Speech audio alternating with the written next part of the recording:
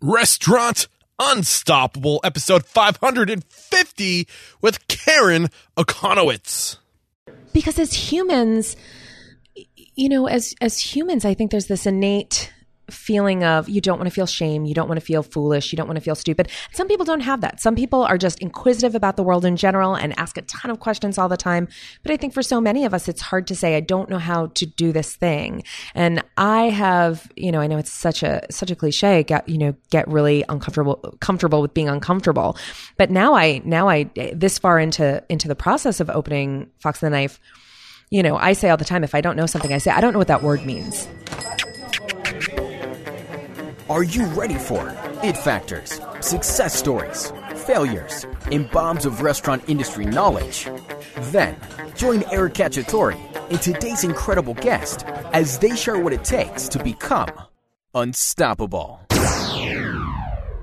Cash flow. It's something every small business is worried about, and it's hard to know at any given moment how you're doing, and worse, it's virtually impossible to predict the future until now. Welcome to CashflowTool.com, the ultimate companion for any small business using QuickBooks. CashflowTool.com gives you instant visibility on any device anywhere of your cash flow, and it also alerts for unexpected expenses. On top of all this, it analyzes your past finances and projects how much money your company will have tomorrow, next week, and next month. Go to www.cashflowtool.com/unstoppable and enter promotional code unstoppable at checkout and receive pro features at the essential features price. Introducing Ethics Suite, the first and only misconduct, theft, and fraud reporting platform exclusively for the restaurant industry. Check out restaurantethics.com to see how restaurant employees can report any concerns anonymously, easily, and securely from any device with internet connection. However, if you're an owner or manager, you should check out ethicssuite.com/restaurantunstoppable for more information on how you can monitor and respond to these reports and stay informed about issues that could affect your business and your reputation. One more time, that's ethicssuite.com/restaurantunstoppable. With excitement, allow me to introduce to you today's guest, Karen Okonowitz. Karen, are you feeling unstoppable today? Every day, my friend. Every single day. That is what I like to hear. So hailing from New Jersey, Karen Okonowitz started her career as a cook at the beloved 10 Tables restaurant in Jamaica Plain. She would go on to cook at Via Mata in Boston's Back Bay, where she met restaurateur and future business partner Christopher Myers. After living and cooking in Italy for a year, Okonowitz returned to Boston to continue working in some of the city's finest restaurants, including Myers and Chang, as the chef and partner, where she would become a 3-time James Beard nominee for Best Chef Northeast. And in 2018, she took the title Best Chef Northeast. Congratulations on that. And today, Okonowitz is working on her first solo restaurant project, Fox and the Knife, slated to open this winter 2018. You're doing awesome stuff. I cannot wait to dive into your story to find out how you got to where you are today. But let's get that motivational, inspirational ball rolling with a success quote or mantra. What do you got for us? Second star on the left, straight on till morning. Second star on the left, straight on till morning. Take it. Dive deeper into Do you know what it's from? I've heard of it. Is it from, don't tell me, Peter Pan? No. Well, it's a close yes, originally, one, right? But yes. Yeah, originally, but Star Trek. Okay. Yeah. Was it originally from Peter Pan? Did I really pull that out of my butt? Yeah, you did. Wow, You I'm did. impressed. Yeah. So why does that resonate with you? You set your sights on something, even if it's incredibly far away, and you just keep going. And how has that served you to this day? I think that one of the things, if you asked me anything about myself, when you get asked to describe yourself in one word, how would you describe yourself? I always say tenacious. I mean, I think it's one of my best and perhaps worst quality as things like that tend to go. But once I get my mindset on something, there's kind of nothing tearing me away from it. So I can hang on just about as long as anyone else, and often longer. I'm pretty sure there's a question later on that will help us dive into that a little bit more, but we'll put that in the back burner for now. So where did it all start for you? Take us to that point where you knew, or at least you had an idea that this was going to be a long haul type thing for you. So, it really depends on how far you want to go back. I've been working in restaurants since I was 17 years old. My first job in a restaurant was, I was a waitress in a diner in New Jersey. And I lied to get the job. I said that I had experience. I didn't have experience. And the first shift that they put me on was an overnight. So I came in at 10 at night and I was working until 6 in the morning. And it took about 3 weeks before they realized that I wasn't 18 and I wasn't allowed to work that shift, which then I was working late night shifts. So, in New Jersey, diners are typically open 24 hours. So that's something we're definitely lacking here in Massachusetts. Massachusetts. What is it, 1 o'clock or 2 o'clock? Something, you Forest know. close, yeah. Yeah. Yeah, 2 o'clock, the later. very, very, Yeah, very right. latest, right? So that was kind of my first sort of foray into the restaurant industry. And I had that job for a long time. You know, I have always, even when I was in college, I worked as a prep cook and as a barista in a coffee shop. And I've just kind of always been drawn to restaurants. I love hospitality. I love the act of going out to a restaurant. You know, when we were a kid, if we got to go out somewhere, it was a really big deal for us. There's this great place in my hometown called Egan's. It's not there anymore, but like if my dad took us there, that was like a very special treat. Can you dive into what made it so special? I don't know, because I've always been able to find the magic in restaurants. And I think it is. I think that my number one goal with my restaurant and every place I worked is that you leave feeling better than you walked in the door. And I think that's part of that magic, right? So it's part the food, it's part the hospitality, it's part spending time with, whether it's yourself, if you're eating by yourself, or spending time with somebody else and sharing that period of time with them. So I've kind of always, you know, really been drawn to restaurants in that way. When I graduated, I went to UMass Amherst. I got my undergraduate degree in social work at UMass, and I moved to Boston, and I couldn't find a job, so I ended up as a cocktail waitress in a dive bar in Allston. And I think my parents were really proud of me. They were like, wow, we were so first person in our family to go to college. I'm so glad that this is what you are doing for a living currently. You know, and I ended up getting a job at Planned Parenthood, where I worked for quite a while, but I still had to, you don't make a whole lot of money in nonprofits. So I was still bartending 3-4 nights a week. Okay. Is this is after you graduated or during school? After I graduated. Okay. What did you graduate with? Did you mention that? My undergraduate degree is in social work. Social work, okay. Family and community services with a minor in public health and a minor in women's studies. I feel like you can draw on those lessons in this industry. It's all the same, right? It's all the same. I used to say as a bartender, it was like, I'm doing the same sort of work, right? It's all therapy. It's all counseling. I just get paid a lot more as a bartender. Exactly. Isn't that sad? I'm curious, what's the biggest lesson that you drew from your studying in sociology that you applied in your role as a bartender? I think one of the things that always comes back to me, it was my last year of school, and it was my advisor. And I was in one of his classes, and he said, we were talking about how you help people, right? And he said, you walk by somebody who's in a ditch, right? You look down, you're like, wow, that's a really big ditch. Hey, there's a guy down there. The least helpful thing that you can do is to say, hey, how'd you get down there? Yeah. Right? Because that's not helpful. That's not helping the situation. It's not being, proactive. It's standing there and saying, hey, how did you manage to fall in that ditch? Instead of saying, let me see how I can help get you out of there. Yes. Or doing the actual physical actions and doing the work, and then saying, we can talk about that later. Yeah, let's talk about that later so we don't get back in this position. But let's get you out of this position now. Exactly. So I think that is, valuable for any career in any profession, especially, especially in restaurants. It is all, pressure, high intensity all of the time. So to be able to think on your feet, look at the problem, solve the problem first, I think that's pretty valuable. It's also a great way to just think about but interacting with other human beings in general, right? With compassion, with not saying, what the bleep did you do? To get yourself in that situation. Oh, you did this, or you didn't do this, or whatever it is, but to say, let me help first, and to approach everything, believing in the good. I like that a lot. So where did we leave off as far as where you were working? Did we get to the point where you were cooking at 10 Tables yet, or was this all still before then? This is all before that, That's man. crazy. For a long time, I said I had worked in the front of the house for longer than I had worked in the back of the house. Okay. That's only flipped in the last few years. Oh, wow. I mean, I've been in restaurants for 21 years now. So it's a long. So what was the pivot to front of house to back to house? What made you make that change? So I was still working at Planned Parenthood. I was also working in restaurants at night, and I was applying to graduate school to get my master's degree in social work. And my girlfriend at the time said, you never talk about what you're going to do. You're going to have a master's degree in social work. You're going to be LICSW, whatever it is.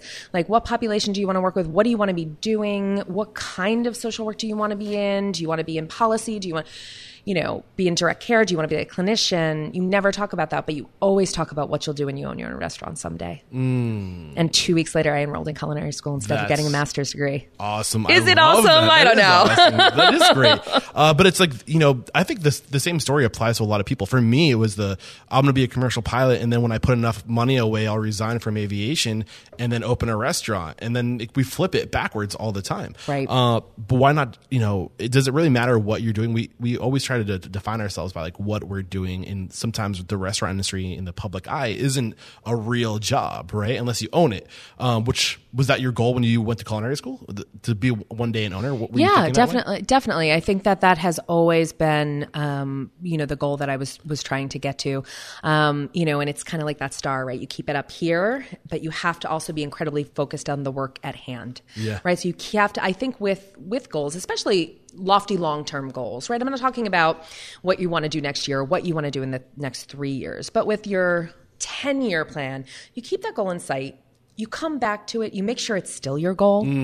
I think that's really, really important, is to check in with yourself and check in with your life and say, hey, I've been working towards this thing.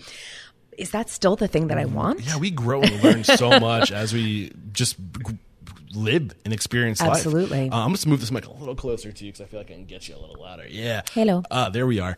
So it's funny. It's almost like you're reading my mind, because when you're saying like, is your goal? Oh, you didn't now, know I could do that? That's impressive. Oh man, I wonder what you've been. Never mind. So moving forward, like when you were thinking about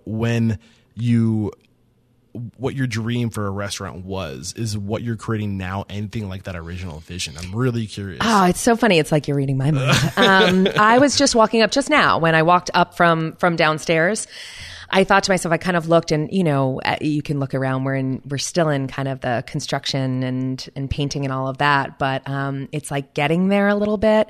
And I walked up the stairs and I thought, it's bigger than I originally thought, like 20 years ago or whatever it was, but it's also not a big restaurant. But I thought it would be something very, very small all that time ago, and I thought this is exactly what I had kind of always hoped for, or dreamed of, which is weird that there's some degree of that persists.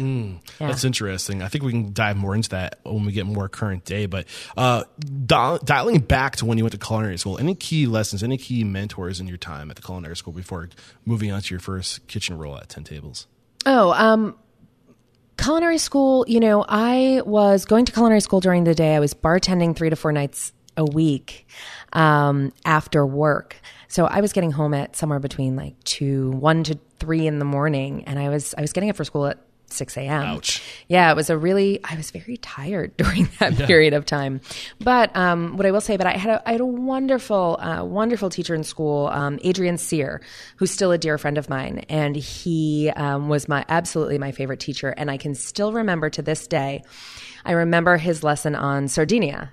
And I remember him showing us pictures of his family on a trip to Sardinia. And I remember learning about fregola for the first time, and learning about, that everything is really sheep driven, because that is the animal that they have there, and so on and so forth. And really working with him in his classes are something. He was my teacher for regional Italian. And that has really stuck with me, and he was very influential. What was the big takeaway from that experience working with him? What was the lesson that he taught you from that? I think he was Adrian owned a restaurant in Truro for a very long time. A fantastic place.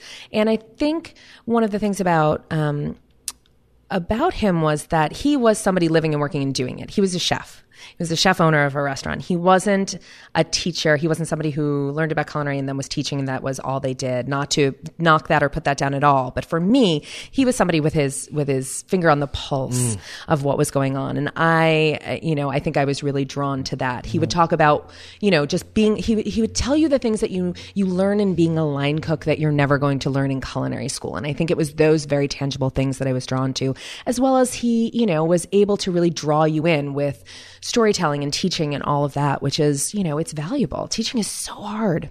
Absolutely. So ultimately you graduate. I'm assuming you graduated, right? Did you not? Yes, no, I did. You went on to 10 Tables. I mean, there's a bunch of places you worked.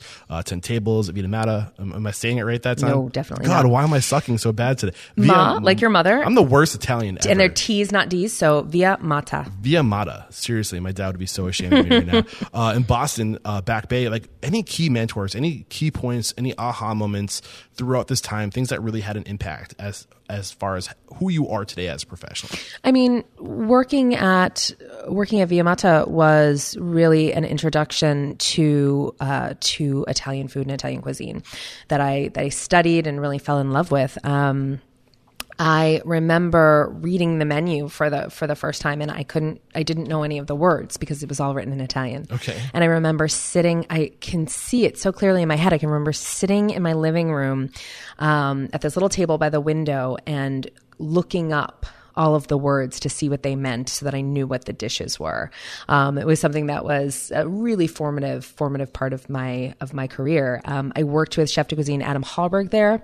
Adam's still a great friend of mine, and I went with him after Via Mata to open, as my first sous chef job, to open a restaurant called The Beehive on Tremont Street. And he also connected me with the chef that I later went to study with in Modena, where he had been 10 years before. Okay. So that was a big puzzle piece there. So how did that impact you? How did you change because of this experience of going to the next level and really having to do the research behind the words? How did that make an impact on you? I mean, I think the impact from there is like, are you going to do the work or not? Are you going to come to work every day and you're going to cook, or are you going to really be immersed in what you're doing and what you're learning? I was also a very young cook at the time. So everything I was learning was completely new. I had never broken down a fish before. That was where I learned those skills. I learned pasta making skills. I had never done any of that before. So it was all kind of this very bright-eyed, bushy-tailed, very green kind of time in my life. And I think that it was the perfect place for me to be, and was just an experience that I really treasure. I think the nugget there is get immersed, right? Dive in. Totally. Don't just do the bare minimum to get by. Like, do the research, like really become intimate with the food, the history of the food, the why behind it all, right? Yeah. And I also think that if you're not immersed, if you're not passionate about it, then you're probably working in the same place. In the same place. I'm sorry, you're probably working in the wrong place. If it's not something that's sparking your interest in a way that's deeper than just putting a really beautiful piece of fish on the plate, right? Which is meditative in its own way and beautiful in its own way. And man, I miss being a line cook. When all I had to do was come into work and make really, really beautiful food. But I think that if you're not feeling that way about it, that contemplative way, that deep dive, as you're talking about kind of way, then you should find somewhere else to work because you should have that spark. You should have that spark in you. I'm not saying every day. I'm not saying that when you're, slicing garlic for 2 hours, that is, I also think that's meditative, but I'm not saying I love rolling pizza though. That's like my favorite oh thing God. I mean, that's great. Right. Yeah. But if there isn't that spark for you that you want to know more, then find somewhere else to work. I think that's a huge indicator right there. If you're listening to this and you're early in your career, can you get enough? If you can get enough, then maybe you're not in the right career, right? Like you need that hunger to learn more, to bring it to the next level, to bring it all the way to the origin, which is what you did. You used your network to who this gentleman's name again that connected Adam Hallberg. So Adam, how did that go? How did you approach a mentor to say, hey, I want to go here? Like if somebody wants to do something like that, like what advice do you have for them? Oh, I mean, the best thing you can do is always just ask the people you know. I think it's the hardest thing to learn and the most important thing to learn. And, fast forward, I'm going through so much of that right now in my life with starting my own restaurant and just saying, I don't know the answers to a lot of questions. And even getting off the ground, I had to go to friends of mine and say, I don't know how to do this. I don't even know how to get started. Why do you think people struggle with admitting ignorance? Because as humans, as humans, I think there's this innate feeling of you don't want to feel shame, you don't want to feel foolish, you don't want to feel stupid. Some people don't have that. Some people are just inquisitive about the world in general and ask a ton of questions all the time. But I think for so many of us, it's hard to say, I don't know how to do this thing. And I have, I know it's such a cliche, get really comfortable with being uncomfortable. But now I this far into the process of opening Fox and the Knife, I say all the time, if I don't know something, I say, I don't know what that word means, right? If I'm talking to my lawyer, I say, I don't know what that word means. I say it all the time. If I'm negotiating a lease, I don't know what that word means. Can you explain that? Because I don't know what that means. Can you explain that to me? But it's so important. Yeah, because you won't. You can Google as much as you want. You can Google how to write a business plan. But I was really lucky. I had friends of mine that helped me with that so tremendously. Tiffany Faison and Kelly Walsh from Sweet Cheeks Barbecue and Tiger Mama. They're the ones that were like, we'll help you get this started. We'll show you how to do this. That's and awesome. I don't know. I mean, I would like to think I would have figured it out otherwise, but they made that really scary leap for me feel a lot less scary.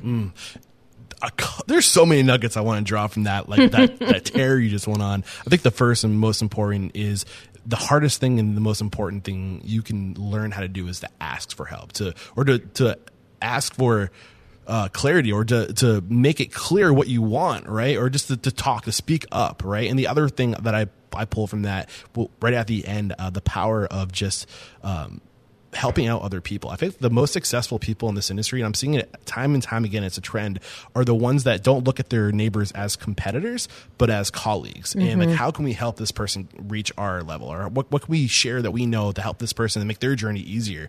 And there's such an obvious connection and network of people who think like that, and they're all at the top. It's so obvious. Do you want to reflect on what I said? Yeah, I mean, I think that they're at the top for a reason, right? They've probably asked for help, and in return, they've probably given help. And when you rise up, you lift everybody else up with you. You take everybody's hands and you pull them along. You give credit where it's due, and you help and you answer questions. And, it's also on flip side of it, what you started with, it's really on us all as individuals to take the step to ask the question. I say this to people all the time. If it's something that you want, how would I know that you wanted it if you didn't ask me? You got to put it into the universe. Right? So if you're a cook and you want the most basic, you're a cook, you want to learn something.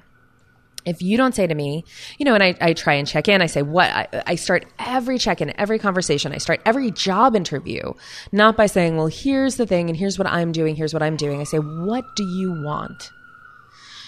What do you want to learn? What do you want to be? Do you want to own your own restaurant someday? Do you want to work for somebody else? Yes. Do you want to do this until you're doing something else? What is it? What drives you? What's your desire? Because honestly, this is my dream, my desire, right? Until there's something else. And so I'm here. So, but what is it about? So we're not here to talk about me. We're here to talk about you. What is it that you want? Why do you care so much to know what they want?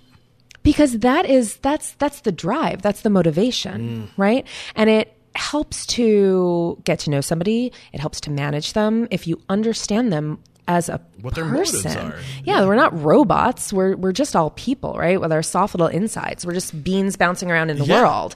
So if I don't know what it is or what you think, even if it's a short-term goal or a small thing that you want to learn, if I don't know those things, I can't help you get there. Yeah, and plus, ultimately, you got to create a win-win situation for your employees. Absolutely. So you're winning by getting this talented person on your team and leveraging their skills, but they also have to feel like they're winning by moving forward in their careers by being on your team. So if you know exactly where they want to be, you can put them on a fast track to get there, and then they feel like they're getting a value from working for you. Exactly. And they know that you give a fuck, pardon my language. Yeah. Right? And that in itself is so important when people know that you care enough to ask about where I want to be.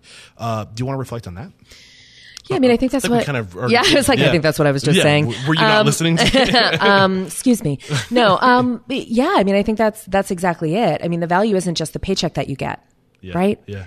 For some people, and I think we've all been there at some point, but the value comes from the rest of it. Karen, I'm loving this conversation. So moving on, unless there's any other nugget from this time that you want to drop on us before progressing, the next step for you, looking at my timeline here, I just want to say Via Mata because now it's stuck in my head and I got it right that time. You did a really good job. Validation. I'm really Thank impressed.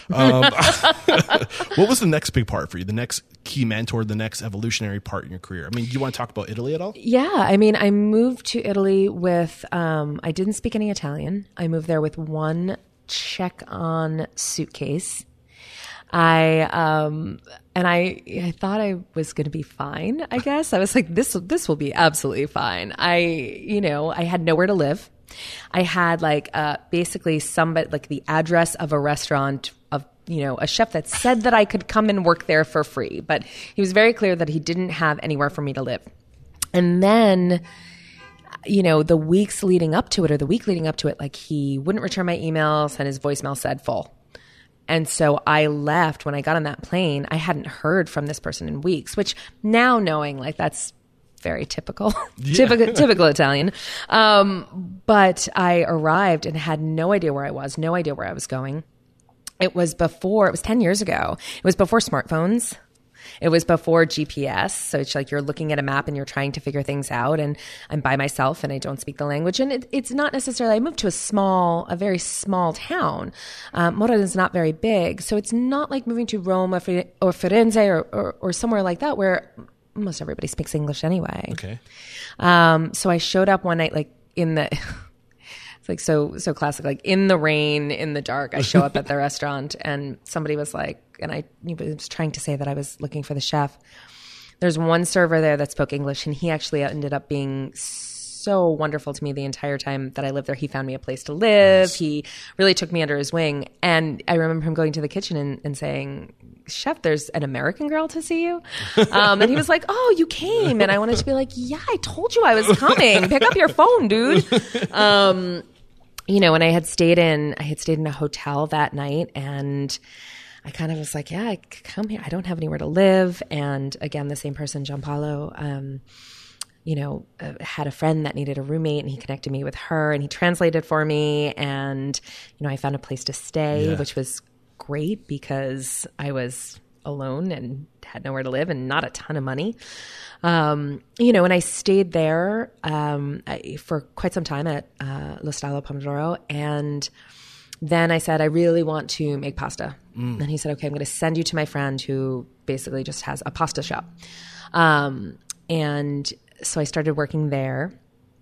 And I used to get up at 4 a.m. to go, and they got there. They let me come in a little bit later. I think they all probably got there around 4, and I got there at 5. And I would make pasta all day long with little old ladies, teeny tiny tortellini. And it was it's a beautiful sight. You kind of walked into the back room. It's a very small storefront. You walked into a very small storefront, and then you walked into the back room, and it was this really large room filled with little old ladies making pasta, right? Like really, truly something out of a movie. And the tables were actually just long, basically planks of wood on sawhorses.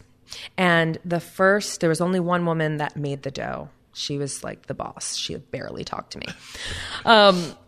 And she would make the dough and roll it out, and it would go onto the tabletop. And instead of moving the product or the pasta from table to table, they actually just lifted the entire tabletop, and you turn around and cool. You put it on the sawhorses behind you, and it rotates like that the entire day. Oh, that's cool. Yeah, it's really, really, really neat.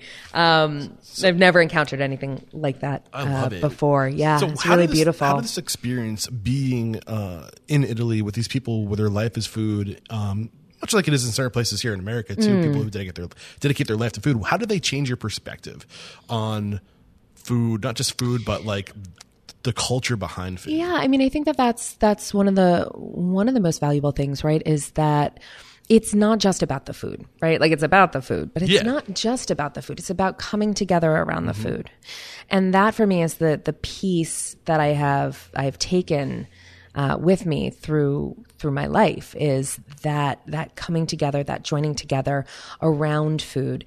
I always say the only question in Italy that's more important than what's for dinner is what's for lunch. And having that be such a almost singular focus, and knowing that it's not just that you're going to sit down and eat this food, but that you're coming together to do it. And it's an experience. And that for me is the piece of opening this restaurant that everyone says, tell us what kind of restaurant, what are you doing? And I always try to say that I'm trying to bring the spirit and the generosity of Italian dining to my little corner of South Boston. So would you say the spirit, if I'm extracting this correctly, the spirit behind Italian dining is coming together, or is it deeper than that? I think it's coming together. I think it's the joy in coming together. I think there is, something that is more than just sitting down and talking. Yeah. It's that spirit. It's almost something that's alive in and of itself. For me, the word that's coming into my head is relationships. It's about the relationships with the people that are coming together. When you're standing around a table, whether it be making pasta or rolling pizza dough, you're just there for like a half hour to an hour, and you're forced to have a conversation, to hear about what other people are doing, what's going through their mind. And it forces you to be human. It forces you to connect because you're together doing nothing but like muscle memory things. Right. So the conversation's natural. It just comes out. That's what I love about it. But I'm loving this. One other thing I want to pull from that story, just friggin' do it. Just go. Right? And we were so afraid sometimes to take a chance just to go. And you didn't even know if the person that was supposed to be receiving you knew you were coming. You kind of had a hunch that it was on their radar. Yeah. But you just went. And I think that's what we need to do. Just go, take a chance, go, experience new things. And in these experiences, in taking a chance, you're going to learn so much about yourself and what matters to you. But you got to go. You got to take a chance. You got to just do it. It's so important. And I was chuckling a little bit because you said that you just had nothing but your luggage and a restaurant address. And I was like, that sounds like my life for the past 8 months. Just like going and meeting these people and learning. Yeah. I also think that just you learn a lot about yourself as a person. Immerse yourself somewhere where you don't speak the language and you're completely alone. Yeah, absolutely. And like I said, it wasn't like now where we're able to be connected all over the world through whether it's Instagram or Facebook or whatever it is. There wasn't that. I was very isolated from, my community, my family that was here. So I learned a lot about myself as a person. It was like really kind of getting in touch with yourself in that way. And I had just gone through a really bad breakup. I mean, that was part of it. I had left the job that I was at and I had just gone through a terrible breakup. I got broke up over a text message. And I remember being like, you cannot break up with me over text message. We have 2 cats and a joint bank account. And it was like, nah, I can't I just can't deal with the restaurant life anymore. You're never home. I never see you, so on and so forth. That was a really big blow. So I definitely went with my little suitcase and, regroup. And a broken heart.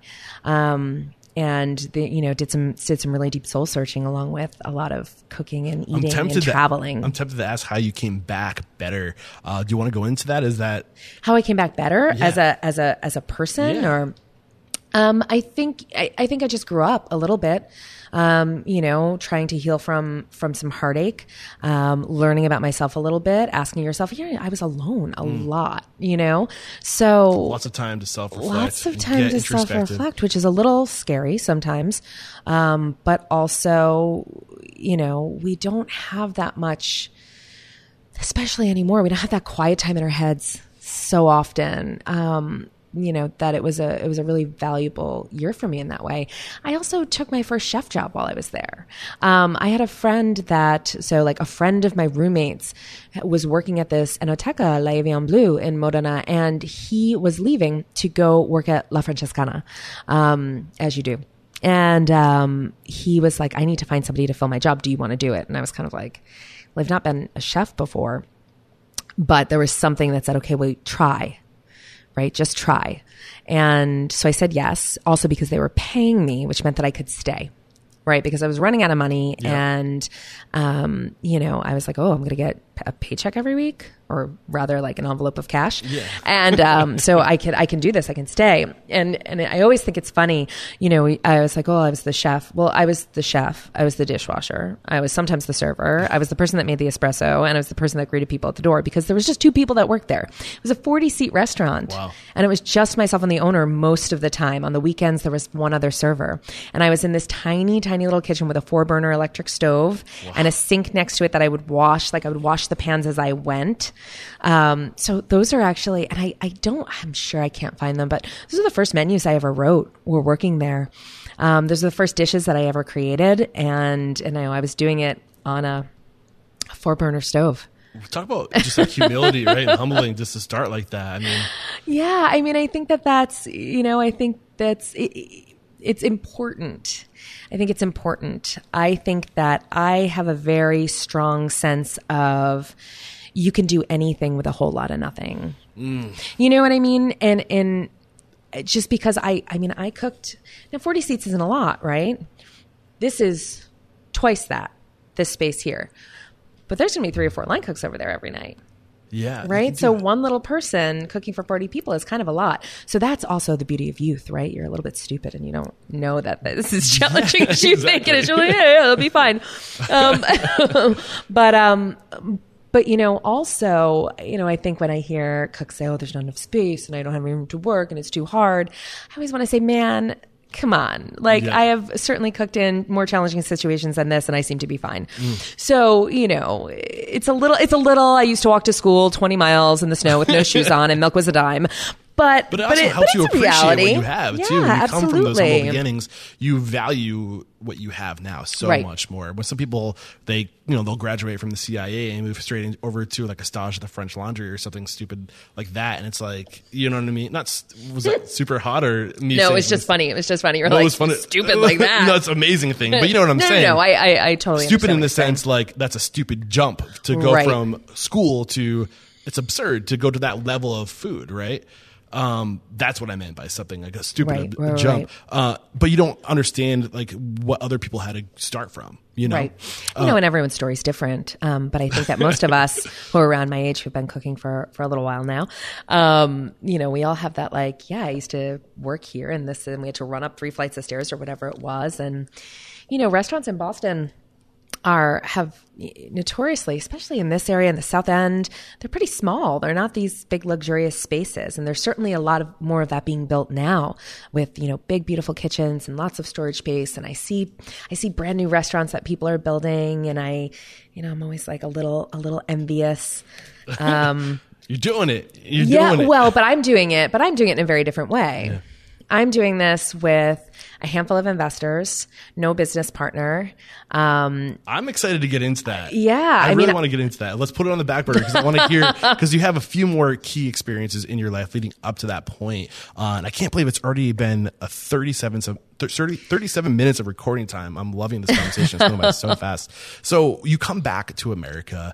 Take us through the key points. I know you have some key mentors in Joanne over at Meyer and Chang, Chang and Meyer. Myers and Chang. Myers and Chang. Thank you. But anything worth mentioning before we make that jump? Yeah, I think so. One of the reasons that I came back, everyone says, oh my gosh, why did you come back?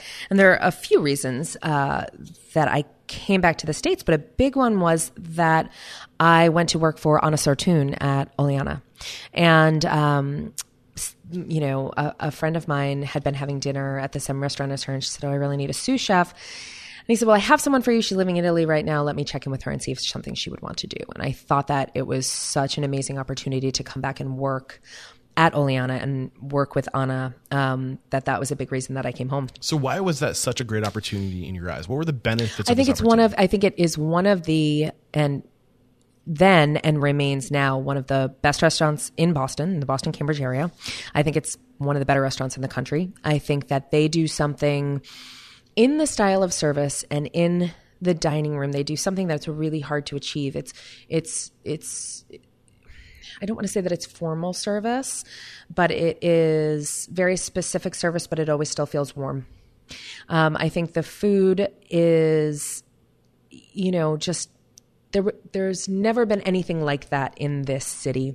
And I think in the country, Anna was really at the forefront of Middle Eastern food, modern Middle Eastern food. And certainly there's, folks before and since, Sahav, Shaya, and all of those things. But I think she really has always been doing something that's very special. And one of the great things that came of it was, which I didn't know at the time, but Cassie Piuma, who owns Sarma Restaurant in Somerville, was the chef de cuisine at the time. So much of the way that I cook and what I learned was from standing next to her for almost 3 years. She's someone with such an amazing work ethic, and talent that just is like boundless, and creativity that is really boundless. And, you know, and she was a huge inspiration to me. You're tapping into some of the things that I love to talk about, like work ethic and just creativity. And I mean, obviously food is important to be successful in this industry, but there's so many other variables, human qualities and traits that play, like, in my opinion, a bigger role than your ability to cook, because you have to lead others and you have to do so much more. What were the things that you learned from her about as far as how to be, how to lead, how to run a business? Well, I mean, I wouldn't say it was learning to run a business. It was running a kitchen, a very busy kitchen of a high caliber. And Cassie just has a way about her that she's exacting in her food. But she has a way about her that makes you want to work as hard as she does, that makes you want to do it as well as she does. And what is it about her that makes you want to do it? I think she just doesn't have, I don't think she has the ego or the pretense that a lot of people have. And I think that, and that combined with that not, I want to say that no big ego, but not having that ego, but having this boundless creativity and being the hardest working person in the room. If you're around somebody like that and you're not taking from it and you're not trying to be as good as that person, then you're doing something wrong and you're really losing out on an experience. I love it. Awesome stuff. Any other key lessons from this time here before moving on? Yeah, I mean, I was there for almost 3 years. One of the great things is I learned so much about spices and about food, modern Middle Eastern food, which was amazing. Anna's husband owns Sienna Farms. So, you know, for many years, everyone was farm to table. And I always want to say, of course, where else the fuck do you think our food comes from? But that really is the farm to table experience. I mean, it's not sister restaurant, but they also own a farm. So you would just come in, especially in the growing season, and your walk-in would just be full of farm produce, and you had to figure out what you were going to do with it. That's the way it should be, right? Pretty cool. Yeah, I love it. So eventually you make the move, working from Orleana. Am I saying that? Sorry, Oleana. I'm horrible at restaurant names. It's embarrassing. You were working at Oleana, and you made the move to Myers and Chang. What was the cause for that? Why did you make that move? So I didn't actually. That wasn't the next step that I took. I took a year off and I went to work for a nonprofit. Okay, I did not know that. Mm-hmm. Cool. What was the move? What was the purpose for that move? So I just felt like I was missing something. I felt like I had been, I hadn't been cooking for 20 years or anything like that, but I've been cooking for a while.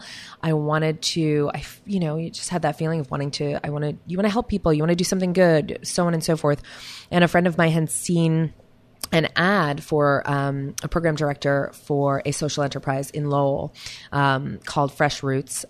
The parent organization is UTEC, the United Teen Equality Center. And it was cooking, running a catering social enterprise, and doing youth work. And, my friend said, if you took your old life and your new life and you combine them together, this is the job that you would have. And I said, I should probably apply for that job. So what did you... So when I left Oleana, I completely left restaurants and I went to work for a nonprofit. Okay. And any transformative experiences, times, did you come back feeling more complete, fulfilled? Yeah, it was also really hard. I bet. It was work that I hadn't ever done. I hadn't done youth work before, and I was working with young people, awesome young people who were either like just getting out of jail or getting out of gangs, and trying to teach them soft skills and culinary skills and help them. It was a workforce program, so teaching them skills so that they could get jobs. And, I feel strongly that there are so many people that could really succeed in restaurants in the culinary industry that you don't necessarily need to have a college education for, or you don't need to have, XYZ. You just need to be able to show up on time, work really hard, say yes, chef, ask questions, and do your best. And so I took from that a whole other set of skills, right? I used to say that I would rather, I was like, man, I teach for 4 hours and I am more tired than working like 12 hours in a kitchen. Teaching is really, really hard. Well, you're tapping on something that's really interesting to me. Just this idea of like social work and nonprofit. And I feel like a lot of restaurants, a lot of successful restaurants, that kind of almost have the mentality of being we're here for profit. Obviously, we need to make money to pay the bills, to pay our employees, to pay back our investors. But at the same time, when people look at their role as the educator, the teacher, the person that is looking at their employees and saying, how can I teach this person soft skills? How can I make this person move forward in their life? Taking that same approach you would in this circumstance that you're in, but in the restaurant environment. Because you said that you were kind of incomplete, right? There was a void where you wanted to do this type of work. But do you now feel like you can take what you learned, have that approach, and apply it to the restaurant industry, the kitchen? Yeah, I think so. As much as I can, and it's just about being human beings and treating everybody kind of as such as much as possible, and then I always like to say, so I married someone who does that kind of work. So now we just even each other out. Yeah. So ultimately, what made you come back? I missed it. 4:00 every day, my heart would start to race. Yeah. I couldn't figure out what it was for a while. And yeah, it's service. Yeah. It's service. And that was like, that beating was very, very strong. So what do you think you missed about it specifically? I mean, I love being in restaurants. I love being in the kitchen. I love cooking. I love service. I love everything about it. And I always have.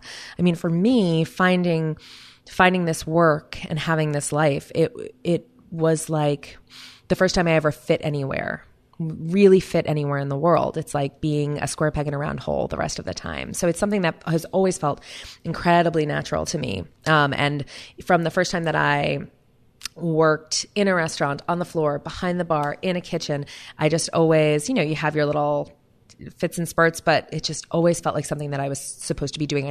It makes sense. I understand it. It understands me. You said something that really kind of resonated with me there, and you just fit. What do you mean? What is it about just this industry that you feel like you fit here? Is it the way people behave? I can break it all down in that way, right? I can say that there is in restaurants, we talk a lot about it being a family. And there is that aspect of it.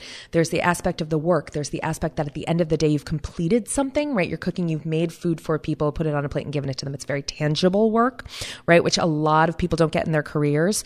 The love of cooking, the love of pleasing other people, the love of the adrenaline, the love of the difference every day and the same every day, that meditative work of being in a kitchen. Yeah. So you can say all of these things, but really more than anything else, I would just say it's like when people talk about being in love. Yeah. And, everyone goes, oh, you know. And then you're always like, well, that's pretty friggin' annoying. And then you fall in love and you're like, oh, yeah. Yeah. No, when you know. And I think it's as intangible as that. It's that feeling of fitting. It's that feeling of something that is almost a little bit magical. Yeah. For me, just to kind of bounce back something off of you, for me, it's the relationships. It's the something about the people in this industry, the level of social and emotional intelligence. We like to have fun. We love each other. We love making, like you said, making people happy. But it's also I've never felt like I could be more myself. Right. Mm-hmm. And I think a lot of people that come to this industry are like, here I am, take me or leave me. And I don't know about you, but other jobs I've had, like office jobs, there's like that role you have to go into, that quote unquote professional role where you have to pretend to be somebody you're not, so you stay within the box, like, right? And I feel like that doesn't really apply as much in the restaurant industry. Am I off by saying that? Well, I've only had two kind of office jobs in my life. I've really mostly worked in restaurants. I mean, that's been the majority of my job. I worked like in the front office at Planned Parenthood, and when I was working for a nonprofit, half of my day was sort of like office time. My office was in a kitchen though, so so I don't have quite that comparison, although I can imagine it. I think I definitely, of course, so much in life is the relationships, right? And so much is who you're working with and how you feel around the people that you work with, but there's plenty of times that you work somewhere that like maybe everyone isn't your best friend, and maybe it doesn't feel like family to you, or maybe it's more about the work or whatever it is. So I do think that those are all important, really important things, but there's also just, there's so many verticals. If you've ever seen somebody, right? I do a lot of hiring. If you've ever seen somebody that hasn't worked in a restaurant before, or it's their first job, and whether they're on the floor in the kitchen, and you see that wild deer in the headlights look, and they're kind of like, oh my God, what the hell is going on? And then you turn that around and think about how, even when I felt that way, when I didn't know what I was doing, I never looked around and thought, what the hell is going on? You know what I mean? Yeah. I just always, it's the rhythm of it. It's the motion of it. It's the way that everything works. You know, I think there's a lot for me that is the organization of it really fits in with I'm a Virgo. So I'm like, place for everything in its place, efficiency above everything else. I was texting with another Virgo friend of mine this morning and had like been talking about a meme or something like that.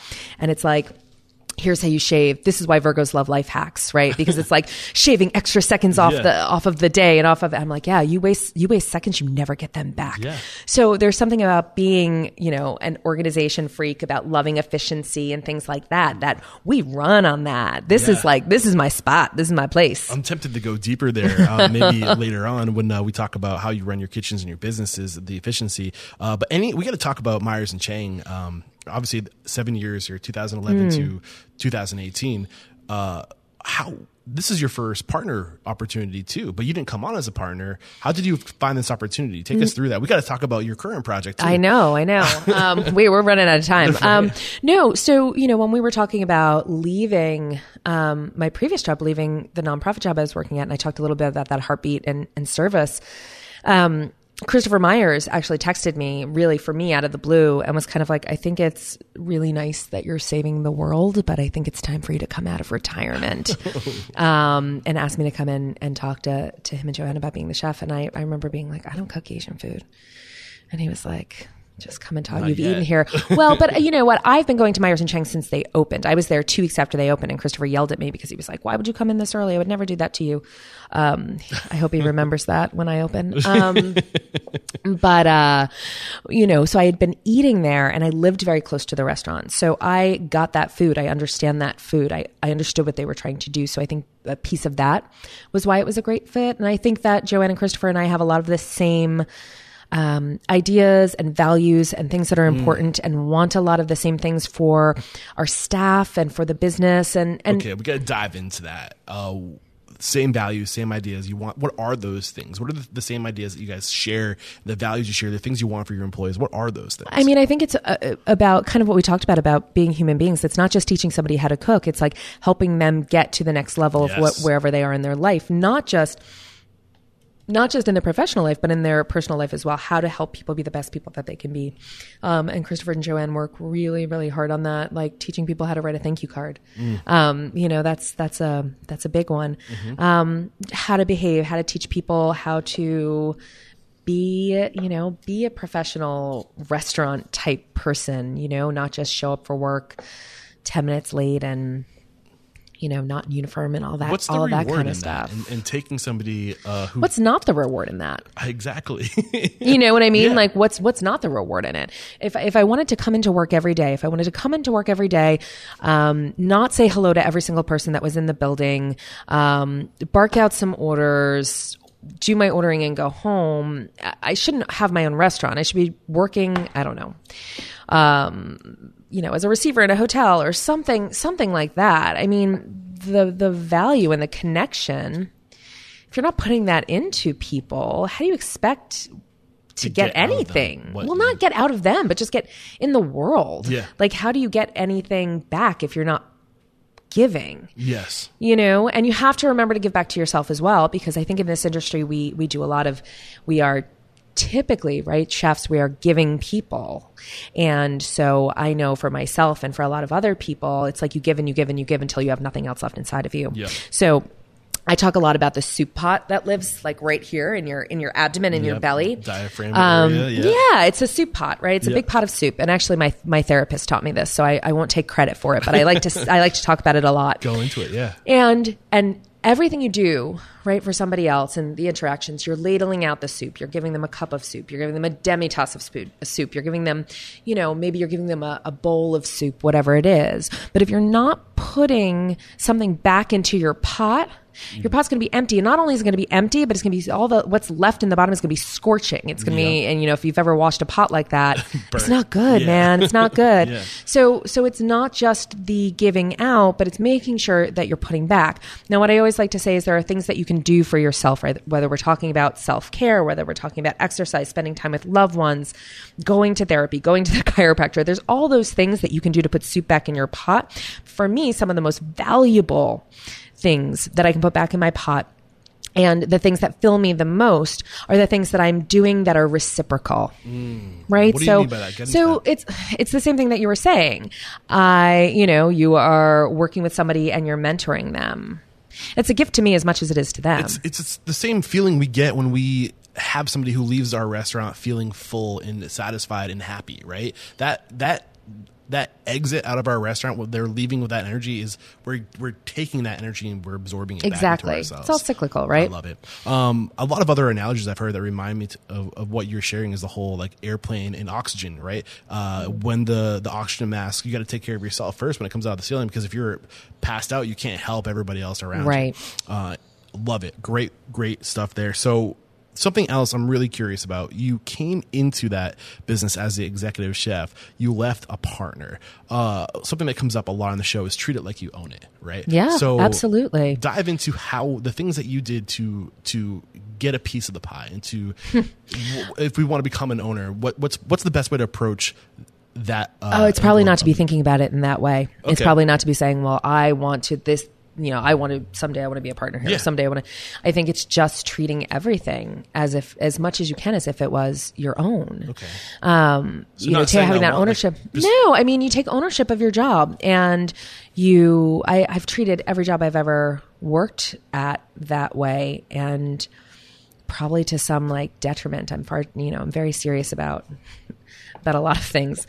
But another piece of it, I think, or I know is that when I worked at Via Mata, I worked in the front of the house before I worked in the kitchen. So I worked for Christopher Myers. I learned a great deal of what I believe about hospitality from him. And so I think that we share the same viewpoint for so many things. And he's been a mentor to me definitely in that respect. And so I think that we see things in the same way. I think that I've always been able to see what's in the kitchen, but I can always look out in the dining room and read the room. I was a server. I was a bartender. I was a GM. I can see both of the spaces and I can see it as a whole. And I think that was something that really connected all of us. And just the wanting to do right by your staff and ownership that you take and that kind of thing. I think that we were aligned in similar ways. So you have the same values. You treat it like you own it. You have that alignment. How do you approach that conversation? Were you the first person to say something? Did they say something to you saying? No. I mean, they came to me. Okay. So what was that like, having them come to you and saying, hey, like, we want you to have more? Like, how did that all go down? I know I ask because I feel like I'll be very honest. It's not a very interesting answer. They were like, hey, we would like to make you a partner. It was a conversation, that we had kind of been having. Joanne came to me and asked, and was like, do you want to write the Myers and Jane cookbook with me? Which I did. We had talked about opening other restaurants and it kind of went from there. It's not the most interesting part of the story. There's not fireworks going off, but at the same time, there is a huge lesson there. And that's, you shouldn't have to wait for your employees who've earned it to come to you and say, I want a piece of the pie or else I'm out of here or something. You don't want to wait until it gets to that point. Also, if they say that, you probably shouldn't make them your partner if you say it that exactly. way. I guess the point that I'm trying to make from their perspective, they had something special in you and they recognized it. And they said, hey, she earned this. Like, she should sit at the table. You know what I'm saying? She should be a partner because we wouldn't be where we are without her. Right. And a lot of people don't ever take the initiative to put that on the table for their employees. What is it about them that you think made them want to give you equity in the business? I mean, I don't know. I think that's, You get what I'm saying though, right? Like, most restaurateurs never really even leave that as an option. From what I've gathered. Okay. You disagree? I don't know. I mean, okay. I only know my own experience. Yeah, I hear you. That makes sense. I had been there for a long time. We wanted our partnership to continue. We wanted to do more things together. And I think that it was the next sort of natural step. And in them seeing that, I mean, that's what we should all be looking for in our staff. I think that's what But it certainly hoping. doesn't mean that everyone that works for you want to say like, oh yeah, here you go. Take a piece of my business. No, I hear you. You know? So you spent 7 years, 3 years as a partner? Or was that about 4 years as a partner. So what was it like being a first-time owner? Anything different? You were treating it like you owned it the entire time. Yeah, but I think that there's even more, feeling of dread, worry, all of the things. It's just intensified. More responsibility, more weight in the shoulders. Yeah, and more knowing that like the financial well-being of the restaurant, the success of the restaurant, and whatever you deem success to be, right? Because it's different for everybody. That is really dependent on you, because I was the managing partner, right? So I was the person that was there most of the days, and that it's also a lot of weight, and it also feels great. I mean, you should be proud of it, and yeah, I mean, I think it's like being married. That's the best way that I can describe it. And I think for everybody that's different. If you asked my spouse right after we got married, LJ would tell you that it felt no different, that it was exactly the same. We lived in the same house. We were still in a committed relationship. We still loved each other. And I would have told you that everything felt different. Okay. Because why? I don't know. Because it was a huge commitment that we had made to each other. Because you couldn't just cut and run. Because it meant something. It meant something to you. Yeah. So I think the best way that I can describe it is like a marriage. It's making a deeper commitment to somebody else and an entity. And this it's is important. the goal. This is the stuff I love. When people enter into business relationships, they don't have this much weight. It's a transaction. They're going into it like a transaction, but you can tell, speaking to you, that there's a more underlying level of commitment in the relationship there that you respect and you honor, and it's coming out in the conversation. One question I have for you is, how did you bear that load? You said that becoming an owner, it was the same, except you had a new load on your shoulders. How did you cope with the change of bearing that new load? I mean, did you develop a new habit or new? Is there anything you invest more in the people around you? Okay. Yeah, absolutely. You invest more than the people around you. You give more to the people around you, to your team, so that they can maybe take some more responsibility, take a little bit more, whether it's a task or whether it's a responsibility or whatever it is. But I think that you have to,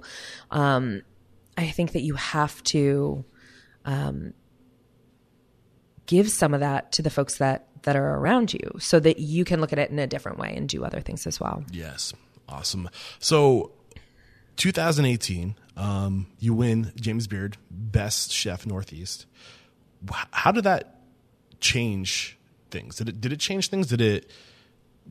What was that like, having that new title? I'm curious. I mean, it's amazing. It's, it's such an honor. It is. I mean, when I was first nominated, even to the long list, it was something I never thought in my life would happen. So it's been, for the past 4 years, it's been so amazing to be nominated, and to win was, I mean, no one was more surprised than me. So, there are in so many ways I want to be like, yeah, nothing's changed. But you know what, with everything, there are opportunities that come your way. There are doors that are opened, and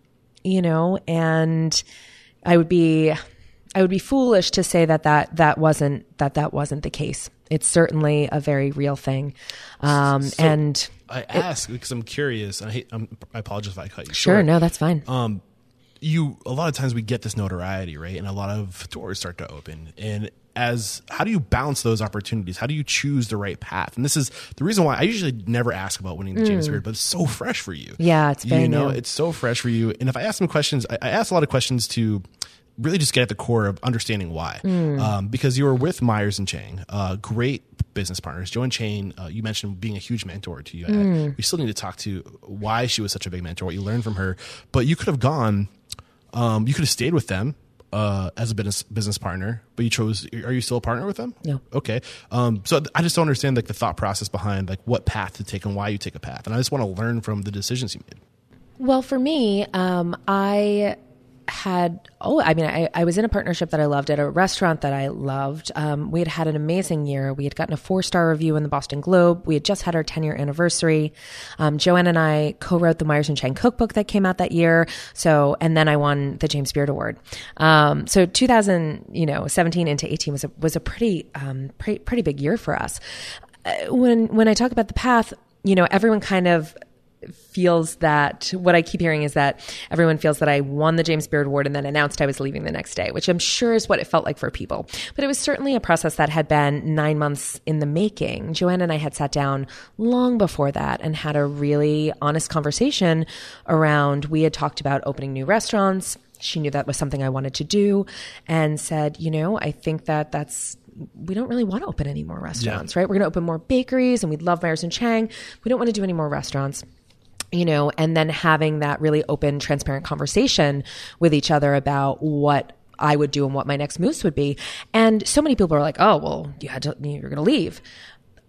But it wasn't that simple for me. This was something that I had felt like my heart was invested in, and my name and my reputation. Too. And yeah, like that's where you get all the semi or the right, nominations. All of my nominations. Exactly. Yeah. So it was a hard decision. It probably took me about 5 months, 6 months to really decide what I was going to do. A lot of talking to my family, talking to my spouse, trying to figure out what we would do and how, if I left, how I would make that leap. Yeah. It's a challenge in a lot of ways. I think the key thing here is that you wanted different things, right? Mm-hmm. You wanted to open more restaurants. They were happy with what they were doing. And when business partners want different things, that's time to go your own way because you can't be pulling in different directions. Sure. Yeah. I mean, I agree with that. I also just think that we came to everything open and honestly at the table and we were transparent with each other about those things, right? Here are the things that I want. Here are the things that I want. How are we going to get there in a way that is mutual to the best of our abilities and that we are taking care of each other and respecting each other? I mean, there was no, there was no bad feelings. There was nothing but like a whole lot of like love for each other and for like the work that we both do. Yeah. And they've, been wonderful and supportive. I talk to Joanne all the time. Yeah. And you mentioned during the pre-interview chat that Joanne was a huge mentor to you. What are the key things you learned from her and things that you hope to leverage going into your first venture as a sole proprietor? Joanne, a few different things. Joanne really helped me. She does this thing. She tries to be the mirror, right? She tries to hold up that mirror to you to show you who you are in a way that you have some self-actualization and also to show you what you have inside of you. And so she really, I was with her for 7 years. She really taught me how to find myself as a leader. She didn't just say, these are the things that you do. It was like, look inside yourself and be true to yourself and who you are and take those best qualities and how do you use them in the best way and how do you lead in that way? And the other piece of it was how to run a business. So I like to say, when I was chatting with investors about opening this restaurant and everyone said, well, who's going to handle the business side of things? I said, I am. I've been to the Joanne Chang School of Business for the last 7 years. So I certainly wasn't just running a kitchen and creating a menu and working with staff. It was what are the ways that you run a business and how do you do that and how do you do it successfully and how do you like financially do it and all of those pieces of it, which I use currently right now in the situation I'm in. I use those things every single day, every day. Oh, man, there's so much we could go into. There's so many directions we could take, ways we can get deeper. I'm assuming having this, your brand tied to such successful brands helps with finding investors. Winning the James Beard Award helps with finding investors. Those are all seals of approval. Like this chick knows what she's doing.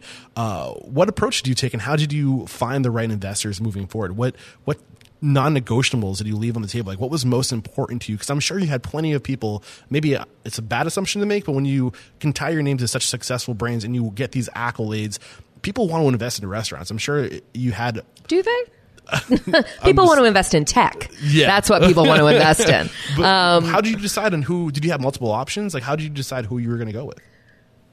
Oh, I didn't decide who I was going to go with. I graciously asked people to please support my project. Okay. This is why I shouldn't make assumptions. No.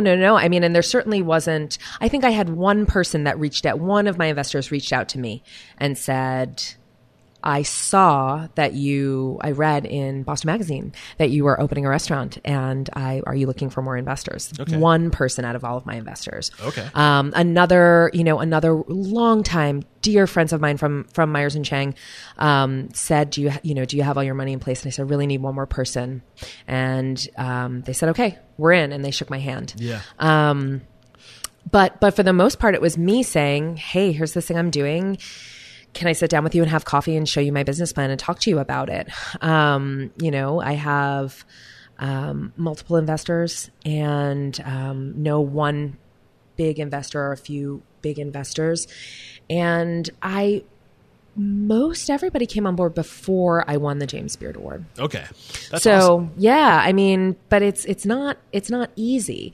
And if you don't have, I don't know, if you've not done it before, it was one of the things that was the most challenging. How do you ask for money? Right. So what I did was I asked somebody who worked in investments, who was a friend of mine, who had bought a cooking class for me as an auction item. I said, would you have coffee with me? I don't know how to do this. Do I write an email? Do I see them in person? Do I call them?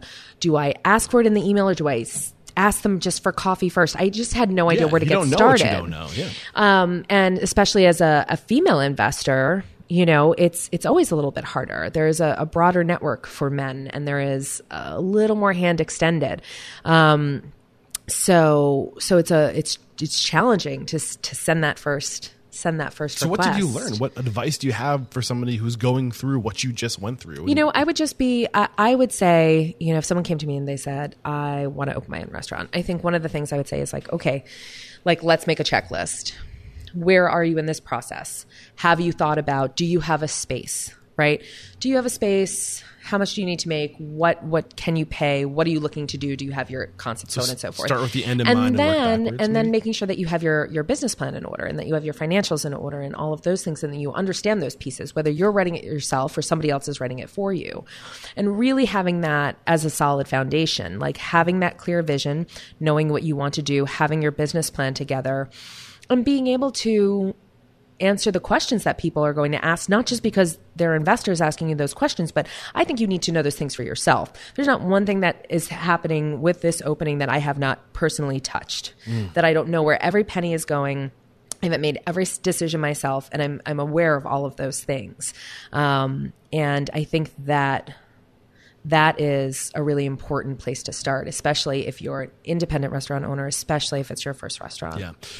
We've been chatting now for almost an hour and 15 minutes, and I've loved every second of this, but I also don't want to cut you short. Anything that because there's so many, I'm tempted to go in so many different directions right now, but I want to talk to what's near and dear to your heart in this project. What a big lesson that you learned that you wish you knew before going into opening your own restaurant, what you're challenged with right now. Anything you can drop on us that comes to mind? Oh my God, where to start? Let me give you the list of everything I've done wrong.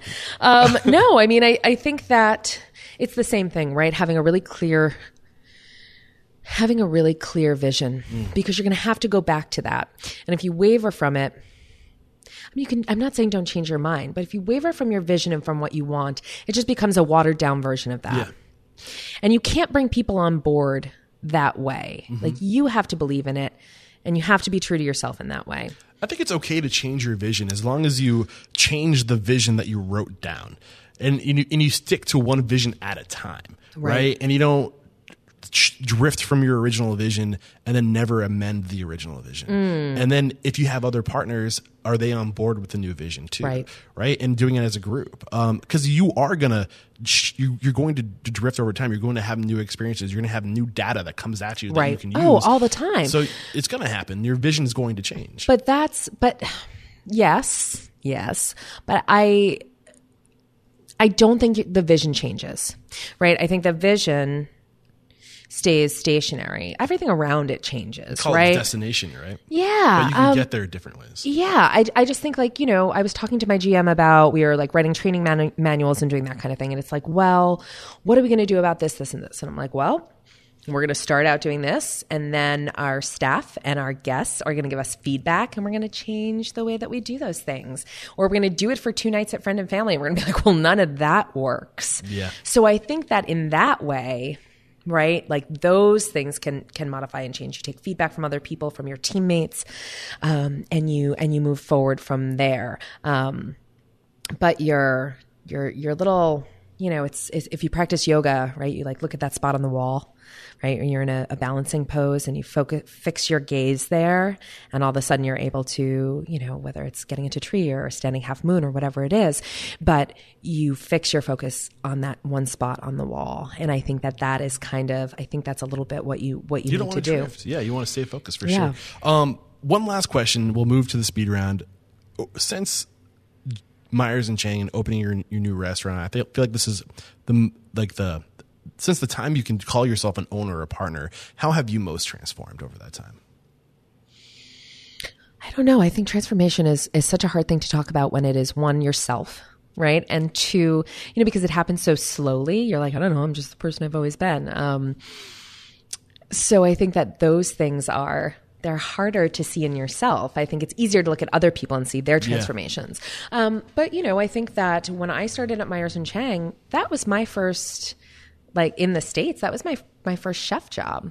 So I was not only learning how to really run my own kitchen and be a chef and really find my own strong voice in the food that I was making, my point of view, and all of those things. And when I left knowing how to do a lot more than that. And as you move on, there's a difference between that place and being a business owner and all of the challenges in between and how you get there. And I think that's probably a lot of the growth. Beautiful. Yeah, I hope so. Anyway. I loved this conversation. You've been a blast. We're going to take a quick break to thank our sponsors, and we'll be right back. If you listen to Restaurant Unstoppable, I'm sure you've heard me say it before, but I'll say it again. There are two things that you need to let determine your growth. The first thing, that's people. The second thing, that's cash flow. And we've got you covered on the cash flow part of things because I'm working with cashflowtool.com, the ultimate cloud-based solution for your business.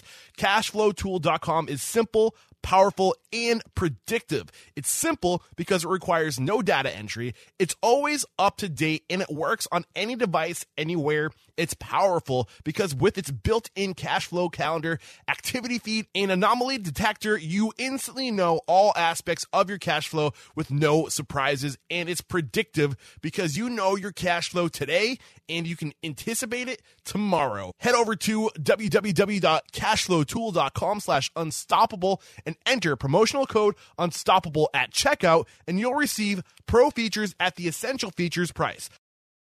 All right, I have a question for you. How can an anonymous employee reporting program be a profit center for your restaurant? Well, for starters, fraud alone represents a staggering loss to the restaurant industry, with an estimated $40 billion in losses in the U.S. in 2017 alone. And this does not include the losses and costs associated with the more than 540,000 calls made to the U.S. EEOC in 2017, resulting in millions of dollars in penalties and legal costs for restaurant owners and investigators related to claims of harassment and discrimination. So do I have your attention? Good, because there's more. Employee tip-offs about misconduct continue to be the most common method for detection and prevention, but employees are often deterred from reporting their concerns directly to supervisors because they're afraid that there's going to be retaliation or they might lose their job or something, and I get it. But with Ethics Suite's anonymous and web-based restaurantethics.com, you can provide a safe, secure, simple, and anonymous communication channel between you and your employees to help protect your hard-earned reputation and assets. Go to ethicssuites.com/restaurants unstoppable and you will get 3 additional months. So for the cost of 12 months, you'll get 15 months, or head over to the show notes and find the banner and you can use the link there. We're back, and the first question I have for you is, what is your it factor? A habit, a trait, a characteristic you believe most contributes to your success. You mentioned it earlier. I did? I think so. My tenacity? Yes. Yes. I was like, crap, what is it? Yeah, my tenacity. I think so. I think that serves you, it has served me really, really well. It doesn't get you everywhere. You know, it's like when you're like muscle something up and you're like, I can't really listen, but I'm going to muscle it up. That's where tenacity gets you. Hang in a little bit longer than everybody else. Yeah, and the next question is, what is your biggest weakness? And you also mentioned that tenacity could be your biggest weakness? Do you still feel that way after having this conversation? I mean, I think that anything that is a strength can also double as a weakness, right? Yeah. So I think you should always be careful to look at those things. You know, you can stay too long in something because you're really committed to make it work, like whether it's a relationship or a job or something. Like I'm gonna force this to work. I'm gonna hang in until it works, and sometimes that's just not the case. You need to let go. So I always try and look at it that way. I would say my weakness is also a strength, but you know, order, control, organization, all of those things I think are things that make me a great chef, but I think are also, you know, it's hard to, you know, having that kind of personality is sometimes hard for other folks that are around you, and you have to be aware. Yeah. So other people who have this like extreme attention to detail and order and structure, how do you cope with knowing that this is a weakness of yours? How do you control or counter that? I mean, I said it could be a weakness. No, I think you just have to be aware that everybody is different. Gotcha. And you need to be willing to say that that's not something that's innate. I'm never going to be the person that walks down that hallway and doesn't pick up the piece of garbage on the floor. Yeah. You know, and I'm not saying that if somebody else walked by it, that they chose to ignore it. Maybe they chose to ignore it. Maybe they didn't see it. Exactly. So maybe that piece isn't innate, but then you have to be willing to walk by the piece of garbage every single time and say, hey, can you do me a favor? Can you pick that up? Yeah. What is one question you ask or thing that you look for when you're building your team during the interview process? What do you want? Yeah, we dived into that a little earlier. Yeah, I mean, that's my thing. Who are you? What do you want? Where do you want to go? What is your biggest challenge today? This very day, this Tuesday, or what? Is general, whatever day of the week it is. You know, my challenge is getting the restaurant open and getting the restaurant ready. So there's a million things going on all of the time. You know, we're getting all of our licensing in place. We're waiting for our liquor license.